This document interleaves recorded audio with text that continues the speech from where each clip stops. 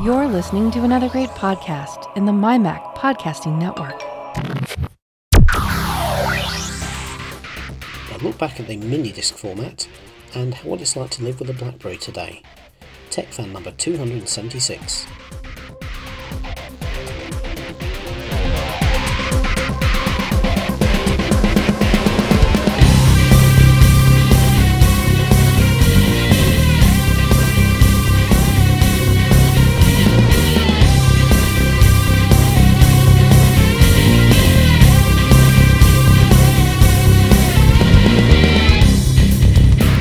Hey there TechFan listeners, it's your host David Cohen here, running a solo show this week. Unfortunately Tim and I were not able to get together over the weekend. I'm recording this on a Tuesday night. Tim's got some real life issues that he's dealing with at the moment, and I'm not going to talk about those anymore. He will discuss those with you as much as or a little as he wants when he is able to return. But in the meantime you've got me. I didn't want to miss doing a show this week. But I wasn't able to get myself organised to do a solo show over the weekend, so I'm travelling away for work, and I'm sat in a hotel room and I'm talking to you. First of all, I'm trying my best to do audio quality here. If you hear any odd noises from the desk that I'm working on here, like my hands or anything moving, it's because I currently have my hands sat very close to my portable microphone. The reason for that is that if I move them away from the microphone, this weird constant ticking noise comes in. I think it might be coming from something around me, like the desk lamp or the fridge under the desk in the hotel. All I know is when my hands are near the microphone, it disappears. So I figure that it's better to have my hands near the microphone and try and keep them still, and then maybe occasionally pick up the odd noise, rather than having a constant background ticking noise that was, got to be honest, kind of annoying. So if that does come through, or my hand noise comes through, I apologise in advance. I know that my audio quality has not been fabulous in the past. I just don't carry enough of the right equipment, unfortunately, to do this as well as Tim does when he does it. He's really got it down pat, because he's been doing it for a very long time. So apologies for that, but hopefully we'll be okay. So my topics this week. I'm very conscious that a lot of times on TechFan we talk about stuff that's going on in the news and kind of react to what's going on around us in the tech world. And also we talk a lot about Apple stuff because, perfectly honest with you, Tim owns a site called mymac.com. I used to write for mymac.com, and I've been the host of the mymac.com podcast in the past. So obviously Tim and I are both pretty keen Apple fans. However, the reason we do this show is because we're interested in more things than just Apple stuff. It's not an Apple show. And I really wanted to try and break the pace this week, particularly as there's new Apple launches being announced in the next week or so. So I wanted to try and break the pace and talk about something a little bit different. And musing on what possibly I could talk about, I started thinking about the work I've been doing recently. I mentioned a couple of shows ago that I'd rebuilt an iPod mini and put a flash drive in it and turned it into a 128 gig iPod. And while I was doing that, and I've kind of really been rediscovering the joy of having my music on a standalone device, I started thinking about what I did before I had the iPod. And what I had was the mini disc. And I thought it was worth maybe having a bit of a retrospective on the mini disc, because I think the mini disc exemplifies some of the best and the worst of the tech industry, particularly some of the foibles of Sony, its manufacturer, licensor and principal proponent. So for anyone who's not familiar with the details of minidisc came out in the 90s, late 90s, and really what it was an attempt to turn compact disc into a more portable format. We all, back in the day, before the MP3 player came along, we all tried to do the portable thing with CDs.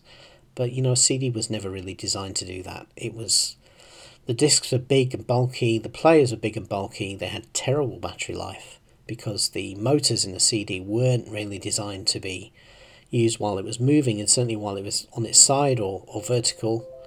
And also as well, the discs were fragile. So you had bulk, you had poor battery life, and you had fragility. And also, if you wanted to carry a lot of music with you, you run the risk of losing or perhaps having stolen, a pretty expensive collection. CDs were expensive back in the day. 10 CDs, that was over $100 worth of stuff. So CD didn't really cut it as a portable medium. I know a lot of people did it, but it wasn't really very good. So Sony came along and they tried to reinvent the CD for portability. They really wanted to grab some of the ground they lost to the CD with the Walkman, which originally was a tape system. So they designed from the ground up a new format called Minidisc. And from an engineering point of view, I think Minidisc was a real work of art. It really was a great engineering solution. They started with the discs, which were much, much smaller than a CD. They were probably about a third of the size of a CD.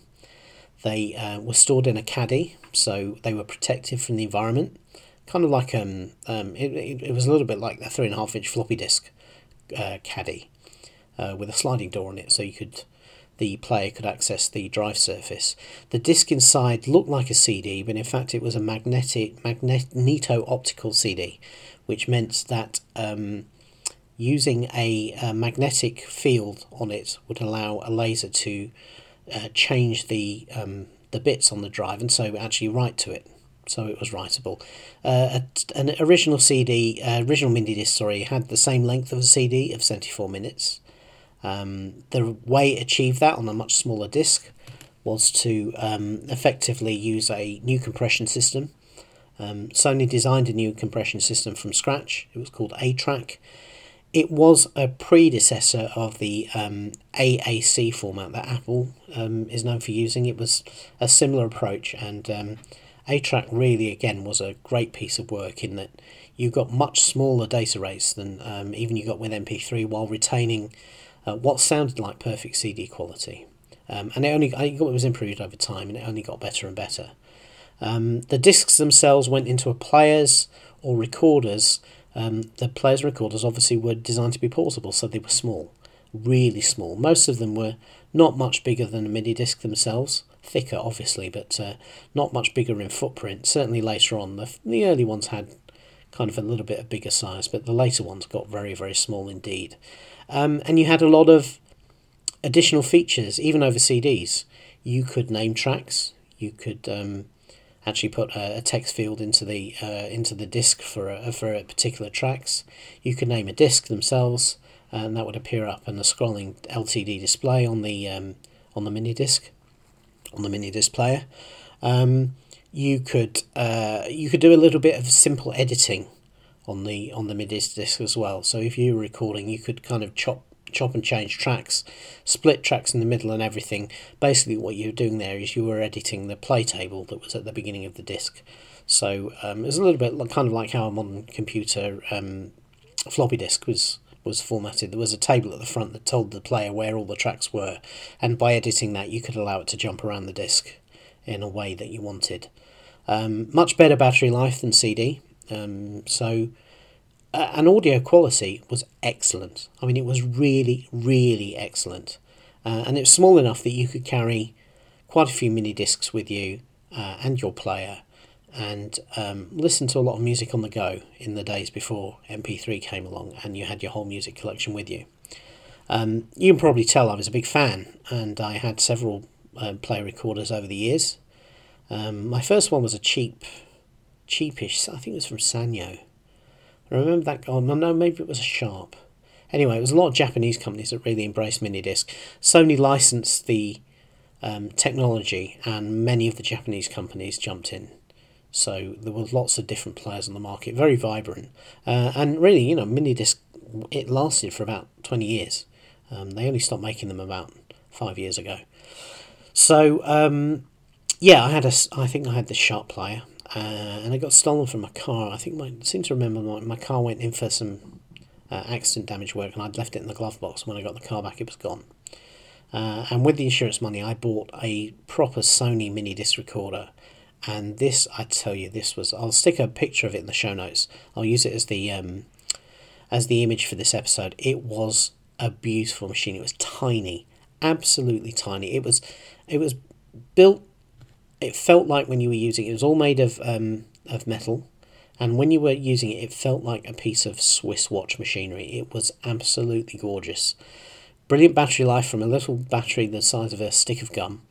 And it really was not much bigger than the mini disc itself. I absolutely loved that machine, and I did a lot of travelling with it. I travelled for business to Brazil for around about 2000, I think it was, and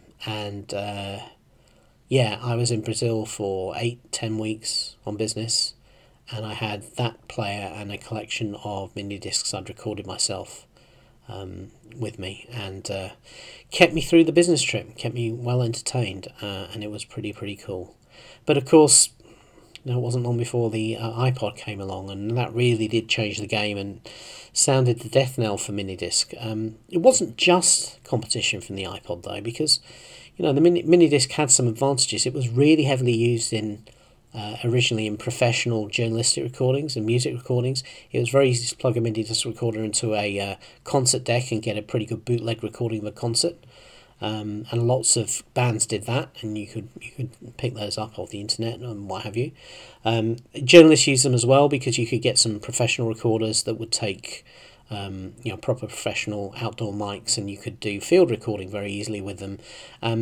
Minidisc was designed to be robust, so unlike CDs, which skipped a lot because they just weren't designed to be used when you were travelling, Minidisc was designed right from the get-go to be used portably, so there was plenty of buffer space in the player recorders to make sure that if it got moved while it was doing something, it wouldn't drop data, either playing or recording. And as well, because it was smaller and it was designed from the ground up to be used portably, it was just the whole system was a lot more robust to being moved while it was doing its thing.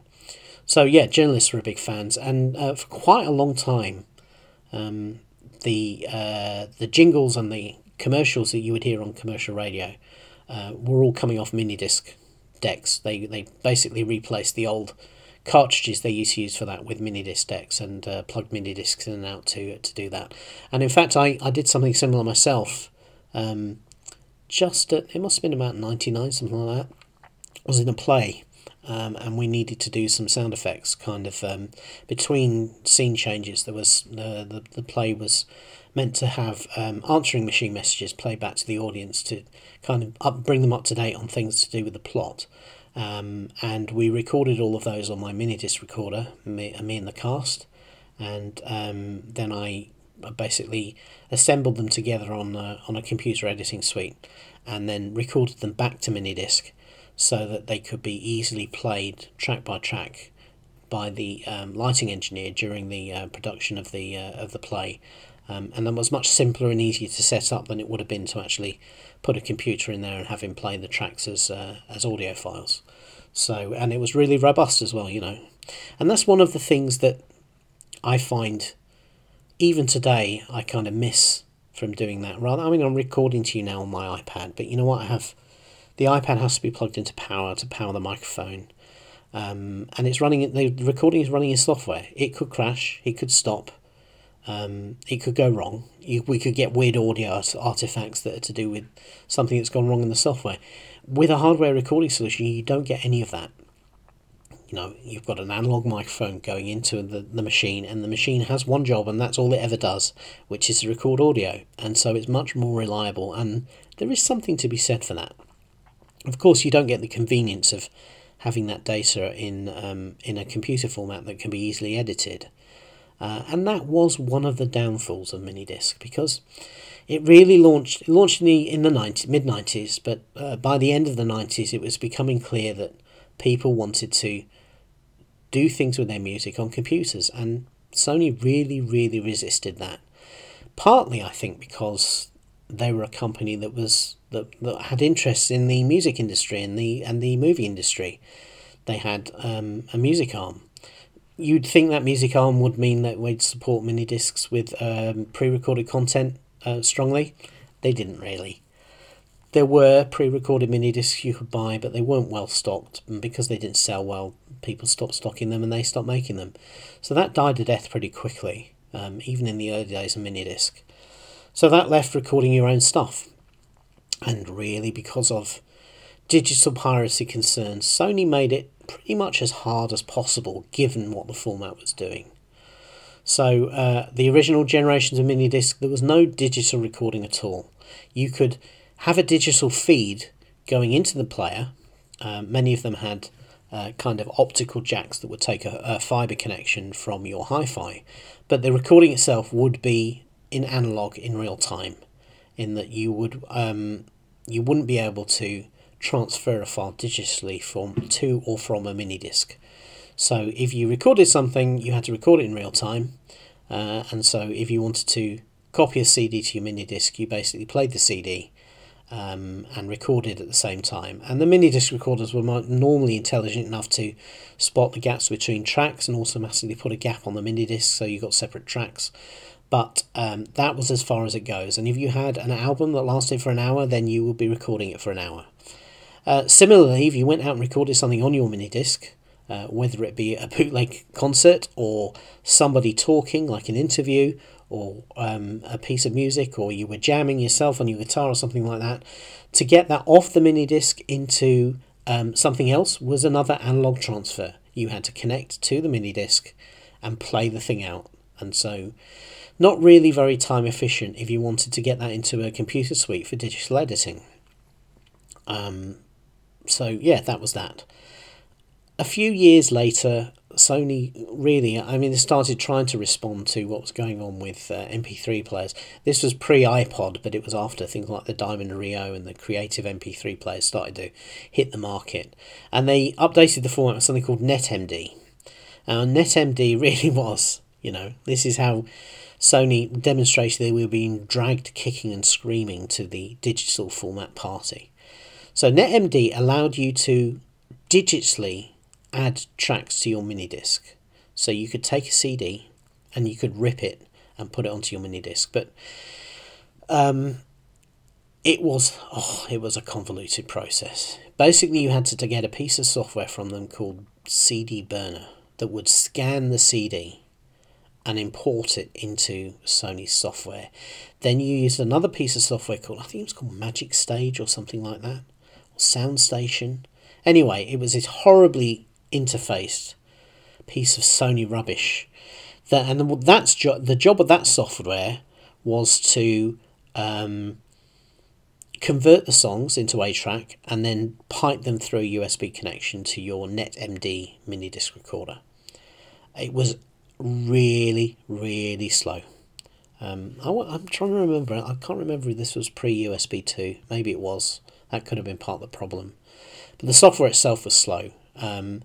The whole thing took ages. It had a way of titling the tracks so that you could put the title. I mentioned that minidiscs had those titles. On the original players, you had to do that on the recorder. So you had to actually do it kind of like, like text message virtually. But there was no keyboard, so you were actually scrolling through the whole alphabet A to Z, 1 to 9. So it was a pretty painful process, so most people didn't really bother. I seem to remember that NetMD allowed you to do that on the computer, but again, it was really kind of clunky, and sometimes it didn't work right, and so you'd send the stuff down and the track titles wouldn't come over. So that was sending stuff to the minidisc, but what it wouldn't let you do is pull anything back. So again, if you were recording something live, recording something for yourself, and you wanted to get that out of the minidisc onto an editing suite, then you were back to an analog real-time transfer, which wasn't great, obviously, and that really harmed the format, particularly when you could record on a digital recorder and then pull those files straight over to a computer and edit them straight away. So Sony were already additionally behind the curve. They finally got with the program and actually allowed something that let you transfer 2 ways with a new format again called HiMD. They also allowed more data to go onto the mini disc by doing some changes and having a new format disc as well. But by that time, it really wasn't live support, and even then, it wasn't a drag and drop process. You had to use those clunky bits of software to do it, which made the whole process painful compared to. This is 2004, so by this time the iPod is on the scene, and we're not far away from the iPhone, and there were digital recorders available, and you could just drag and drop tracks on and off them. And obviously at that time minidisc looked very, very old-fashioned, as well as, at that time it was competing with things that basically were one device and nothing carrying the data. Effectively it was all carried inside, versus a system that still had physical discs that were, by that point, were starting, even compared to an MP3 player, when they were looking bulky, awkward, all of that sort of thing. And so they soldiered on for around about 10, 12 years more after that, but really, by that point, it was just fans only, and minidisc died, and that was that. And it's sad to me, because it really actually was a great format, and it never realised its potential. And I think some of the limitations that Sony put on it were some of the reasons why. But it was really good, and as I said, an engineering solution, it really is quite admirable. And if you're interested in playing around with it today, well, you can still pick these things up. They made millions of them, so there's plenty of them on eBay if you want to grab hold of a player or a recorder and a couple of discs and kind of play around with it if you have a project that would require it. I've got to admit, a couple of years ago I bought a small mixer and a mini disc recorder, thinking that maybe I could use it as a portable podcast setup. And as I said before, it does have that advantage that it just works, because it just does what it's designed to do. So if you plug a microphone into a mini disc recorder and then just hit record, you're off to the races. It's just editing that file afterwards that's going to slow your workflow down a bit. But I do have one, and I must get around to getting it out and having a play with it again, because I just love it. I really, really do. And sometimes with old tech, that's kind of what it's all about. You kind of put up with the limitations because you just appreciate it for what it is and what it does and how well it works. I had a look through eBay tonight before I recorded this. It's amazing, actually. Some of those recorders are really holding their value, particularly that last generation, the high MD ones that allowed you to go both ways. They go for a lot of money. They seem to be selling for, certainly I saw prices £100 and up, so that would be $120, $150 and up for those last generation of players and recorders that have that capability of going on and off. And I would imagine there's a lot of professional people in the music industry and everything who are still using those, who appreciate the robustness of those solutions for doing what they want to do. And as I say, by the end of it, 8-track was always good, but by the end of it, it was sounding amazing. And it wouldn't surprise me if some music professionals think that it sounds better than MP3 format. So that was minidisc, something that I really loved and something that really was important in my life for my music before the iPod came along. I'll be honest, when the iPod came along and I first got one, I dropped my minidisc pretty quickly, because it was clear that that digital media was the future for me. Still using that today. But still, a forgotten classic, I feel, the minidisc. So, have you ever used one? Ever felt like using one? Get in touch and let us know. You can reach us at the show at techfanpodcast.com, or you can find us on Twitter, which is at techfanpodcast, or you can go and find us on Facebook. I believe we do something on there. That's Tim's department, not mine, but we are on Facebook as well if you are so interested. So I'm going to take a break, have a swig of coffee, and turn off that device that's pinging email in the background you've probably heard. But I'll be talking about that device after the break, so I'll be back with you in a moment. Me again, TechFan listeners. Told you I was a rank amateur at this. I forgot to say something very important in the show, and that is to thank our sponsor, MacSales.com, OWC Computing. These guys, I tell you, if you need any accessories for your Mac, or for, not just for Macs actually, for any computer, go to MacSales.com. These guys know what they're doing. They've got a massive range, great prices. Go there now, and they currently have a Halloween sale on, so they have a whole pile of stuff that's available at discount, including used Macs. We talked about those on the show before, how we think those are great value. But a whole load of other accessories, knickknacks, anything you need for your Mac or PC life, to be honest. They've probably got it there. Storage, high-speed SSDs, high-speed flash drives, all sorts of enclosures, accessories and tools you need to upgrade your Mac or your PC. They've got it all. So go check them out, macsales.com, and we thank them very much for sponsoring TechFan. This is Mark Chappell of the Essential Mac and the Rampant Mumblings podcast. And this is Carl Madden of the Mac and Forth Show podcast. You know what, Carl? No, never met him. But it's funny how many people ask. No. I mean, you know what we should do? Get better riders? Well, that goes without saying. No, I think we should merge. Excuse me? Rampant Mumblings, Essential Mac, Mac and Forth should merge. Sounds messy. No, it'll be good. We can still have all the incisive news, views and opinions of Rampant Mumblings and Essential Mac along with, well, whatever Mac and Forth has to offer. And what should we call this new monster? Venture. Well, it's still essentially an Apple-related show, so why not, how'd you like those apples? Catchy, but does it essentially sum up what an Apple show should be about? All right, how about Get Your Apples Here, An Apple a Day, Chatty Apple, Appy Pie, just Apple. No, we essentially need something that is more Apple-related. Monkey tennis! Huh? No. We just need something essentially Apple that lets people know we will essentially be discussing Apple-related things. You knuckleheads, just call your new podcast the Essential Apple Podcast for when people have essentially run out of good podcasts to listen to. Should have gone with monkey tennis. Hey there guys, I'm back.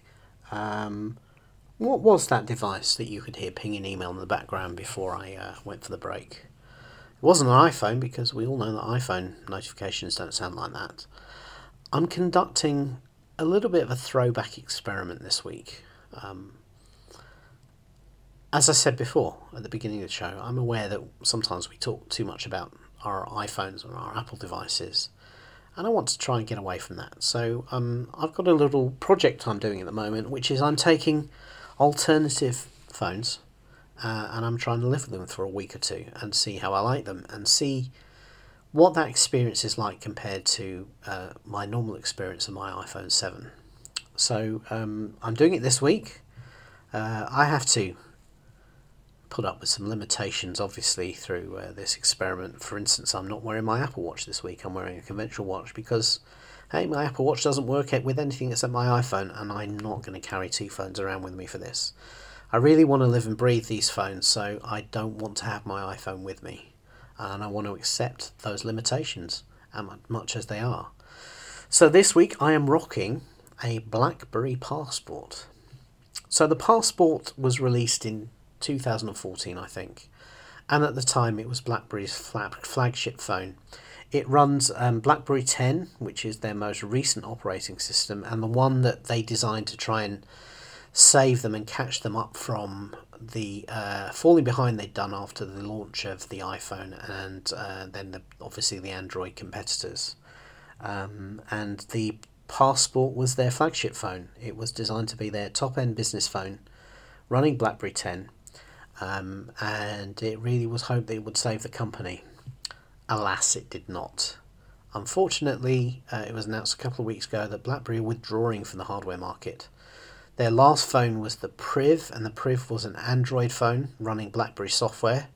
And by that, I'm not talking about it running BlackBerry 10. It was actually running pure Android, just with some BlackBerry apps on it, particularly the BlackBerry Messenger, which is their kind of core bread and butter app nowadays. It's a secure messaging platform similar to iMessage, but restricted just to BlackBerry users.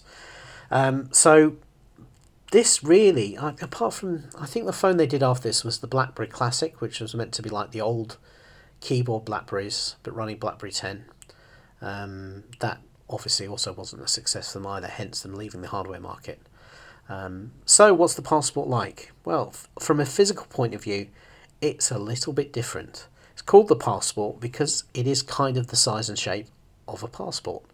It has a square 4.5-inch screen, and underneath that screen is a row of 3 keys forming up the alphanumeric keyboard, QWERTY keyboard. The screen is touch sensitive, and funnily enough on this one the keyboard is also touch sensitive, which means you can swipe over the keyboard to scroll up and down, move left and right, kind of move your cursor around inside the messages and text and that sort of thing. And also you can do gestures like flick up from the keyboard if it's just something to replace your typing. You can just flick up underneath it and it goes straight in. It's a pretty neat system, actually. The phone is extremely well built. The screen is gorgeous. It's 4.5 inches, very high resolution. And it's, to my eyes, bearing in mind this is a phone from 2014, it looks pretty much as good as anything that Apple makes or has made for the last few years. It's definitely well up in the Retina class, and it's bright and clear and sharp. Really like it. The whole phone actually feels like a premium device. Pretty well built. There is a little bit of plastic on the back. There's a plastic strip at the top you can take off so show you've got somewhere to put in your SIM and your memory card for storage upgrades. The one I have is 32 gig in internal memory, but as I say, you can put a memory card in there so you can add extra to it. And the BlackBerry 10 OS is very good about, it's not precious like Android is about where it puts certain applications or data.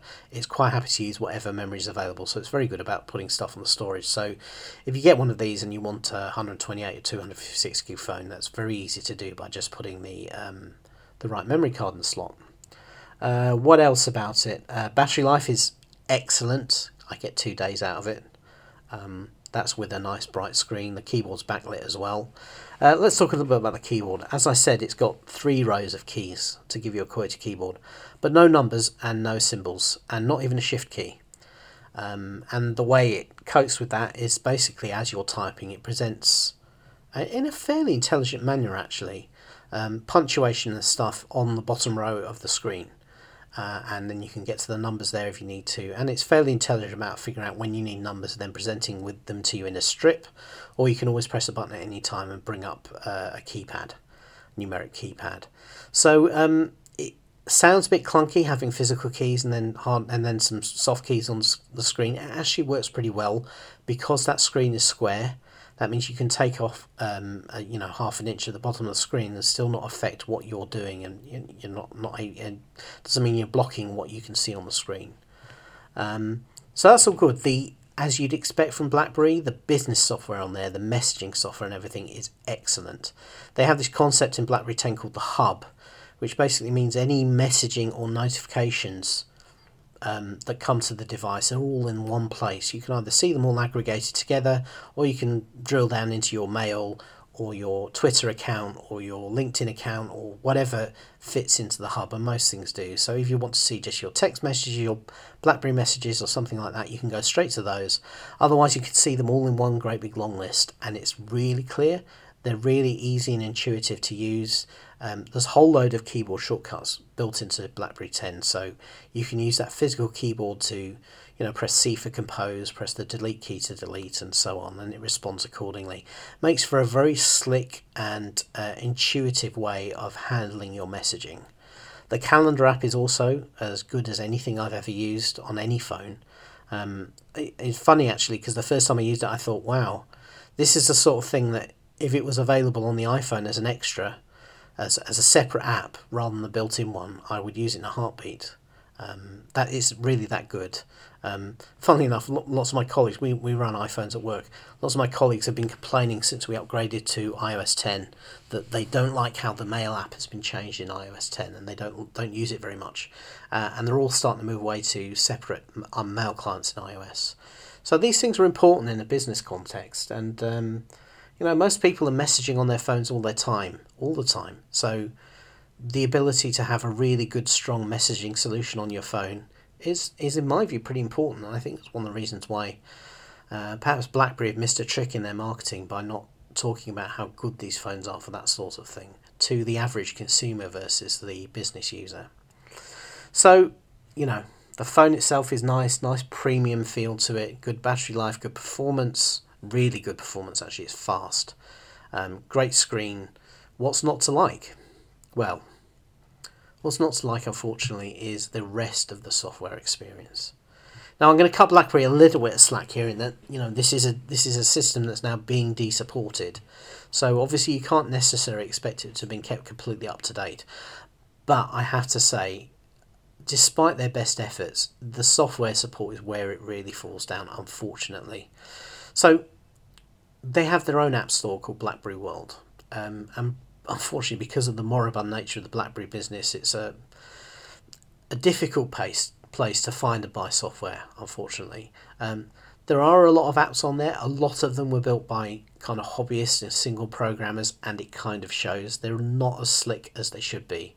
They don't really have all the features that you would expect from competing apps on other platforms. And that's a shame, because, you know, it is obviously the guys who've built this software have put a lot of hard work into it. But you can tell from the lack of polish and the lack of updates and that sort of thing that these aren't always big professional software houses, but they're kind of one-man bands. And of course, you know, that kind of detracts from the whole sort of store experience. Now, to try and combat that, a couple of years ago, BlackBerry introduced an Android virtual machine into BlackBerry 10. It runs an older version of Android. I think it's Android 4, which is a problem, firstly, because obviously some apps won't run on that. And it is a VM. So it is not as directly integrated into the operating system as native BlackBerry apps are. So you don't get Android apps, for instance, communicating with the hub. So you don't get to see your messaging in that. And any interactions with that app, it will look and operate like an Android app. It won't look and operate like a BlackBerry app. To get those apps, they cut a deal with Amazon to make the Amazon Android store available on BlackBerry 10. Which is great, except that, again, this is another store where you don't always get the full suite of apps. You don't get everything that's available on Google Play. Google Play is where it's at, and unfortunately, Amazon's Android store is behind that curve again. So you don't get apps that you know are available for Android sometimes in the Amazon store, and that is disappointing. It's kind of a double kick in the teeth. Here you are using a phone that's a nice phone, but there's no software support for a particular app in their own store, so you go to the Amazon store and it's still not available. Now, there are ways of putting the full Google Play experience onto the BlackBerry 10. There's a couple of guys who've done that. There's a developer who's developed something called Snap that basically allows you to put Android apps, Android basically gets the Google Play Store, and then there's another guy called Cobalt who lives in the BlackBerry forum somewhere, who basically has ported the entire Google Play experience to the BlackBerry 10. But you know what? I've tried both of those solutions. They have some issues. They're a bit of a hack for a start. They're not for the faint-hearted. They're certainly for the not for the non-technical user. The Snap application needs to be side-loaded into BlackBerry. You can't just install it from their store, so you have to figure out a way of getting the Android file into your BlackBerry, and that's something not people will necessarily know how to do. And the Cobalt solution is even worse. You have to sideload 4 or 5 different apps, install them in the right order, and get them all working, and even then sometimes it doesn't work, as I found to my cost. So I've done both those things. I've tried to get some apps that weren't available in the Amazon store working, like for instance a podcast app called Pocket Casts. It works and it installs, but then after using it for a couple of days, it started complaining to me that it wasn't properly licensed. It said it couldn't check its license with the Google Play Store, which of course it can't, because the Google Play Store isn't really officially supported on this device. So that was kind of a bummer, because it stopped working. And really, lack of apps is where in 2016 you really start to notice it. And you don't think about the apps you use until they're missing. So for instance, I got to the station this morning and I realised that my Starbucks card that I use is on my iPhone, and I don't have a physical one, so that meant that I couldn't claim points or use my Starbucks card balance to buy coffee this morning at the station. I had to use old school cash. Of course, you have no Apple Pay. I also have no iMessage, so my family and friends are texting me, and I'm not able to pick those messages up because I'm not able to receive them on my BlackBerry. Now, I hear you say, what? Why don't you ask people to use WhatsApp?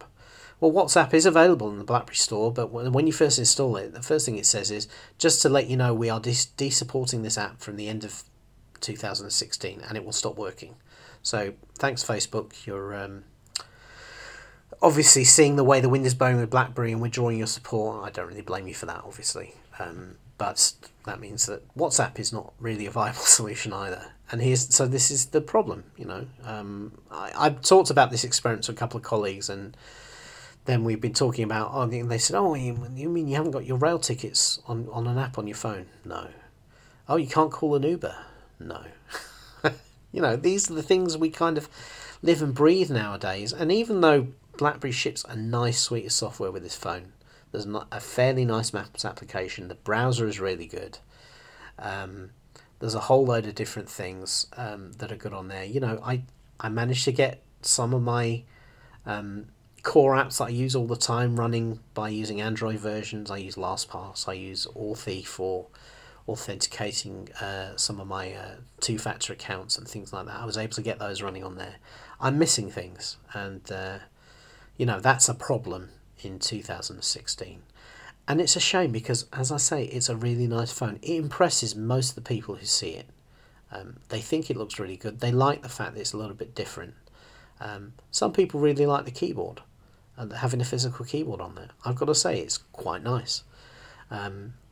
These are nice devices. They still sell for a reasonable amount of money because they were premium phones.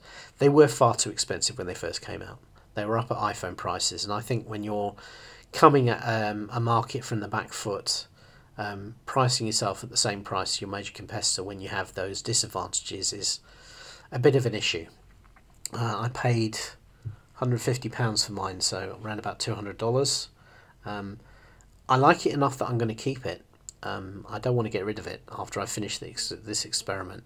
I will keep it as a fallback phone and possibly, use it on Wi-Fi and leave it by my desk so that if I need to tap out at quick mail or something like that, I've got something I can do it on, or I might not necessarily have my iPhone to hand. Yeah. As I say, I think, man, that sounds really weak. What am I keeping it for? I'm keeping it because I like it. As simple as that. So that's the BlackBerry Passport. Yeah. Have a look at it if you feel like it. It is a nice device. It really is a nice device. And I feel bad for BlackBerry. I feel bad that they weren't more successful because much like Palm did with the Pre, some of the other companies who've kind of been and fallen away, Nokia obviously is another big one who had their own phones as well as the Windows phones they did. These were all good devices. They had a place in the market, and it's kind of a shame in my view that we're back down now to the cookie cutter approach of Android and then the steady incremental development of iOS. But obviously we're lacking innovation. We're not lacking those big changes, and we're lacking people trying to do something really quite radically different. And I think that's one thing that BlackBerry was trying to do by sticking with their devices for as long as they did. If you do fancy trying BlackBerry 10 and you don't really want to drop the sort of money I paid for my Passport, they have some older, cheaper devices that have physical keyboards on them and still run BlackBerry 10. They have the Q5 and the Q10, which are probably about 3 years old now. A Q5 you can pick up for very little money. And as I said, it's a pretty good phone as long as you're not relying on apps. I would say actually these would be great phones for perhaps somebody who's maybe a little bit older and is particularly interested in messaging and email and that sort of thing, and not really much interested in anything else. And some people like a physical keyboard or on the soft keyboard. Though BlackBerry also did the Z series, which was effectively their tackle of the iPhone glass slate, but running their operating system. So if that's your bag, you could have a look at that as well. So that's interesting. Is anyone out there who still rocks their BlackBerry and loves it? Please let me know. I'd be very interested to discuss the pros and cons with you and kind of get your views on how it fits with your life, and whether BlackBerry had an opportunity to turn around their fortunes by changing tack maybe and continuing with the hardware. BlackBerry is now switching to a strategy where they're going to just license their software to other people for Android. You know what? My personal opinion, I'm no business guru, but my personal opinion is that is the beginning of the end, really, or continuation of the end, if you like. because I remember other companies that have tried to do that in the past. Palm comes to mind. They said they were getting out the hardware business, but don't worry, they're going to continue to license WebOS to anybody who wanted it, and nobody wanted it. You know, I can see that being an issue for BlackBerry, and I wonder how long they are going to continue like this. And that's sad. It's always sad to lose a big player, especially as BlackBerry were once so huge and so important in the mobile space. And I think, you know, if BlackBerry hadn't done what they did in the early days with their original communicator products, we probably never would have gotten to the iPhone, because I think their adoption in business really promoted the idea of using a mobile device as a pure business communication tool in a way that was actually workable. And I think if BlackBerry had never existed, then maybe we wouldn't have iPhone and Android today. So it will be sad when they finally do expire. So there you go. That was the BlackBerry 10 Passport, which I will continue to use for the rest of this week. And then I will probably be grateful to get back to my iPhone 7 and my apps. Though I think I'm going to miss the keyboard and the screen, got to be honest. Okay, I think that will probably do it for this week. I've rambled on for long enough, and it's getting pretty late here now. I also need to listen to it back and find out whether my fingers around the microphone kept the dreaded tick away, and hopefully it wasn't too noisy. I don't know what's going to happen about a show going forward. As I said, Tim's dealing with what he's dealing with at the moment, and that's going to make it scheduling shows difficult for the next week or two.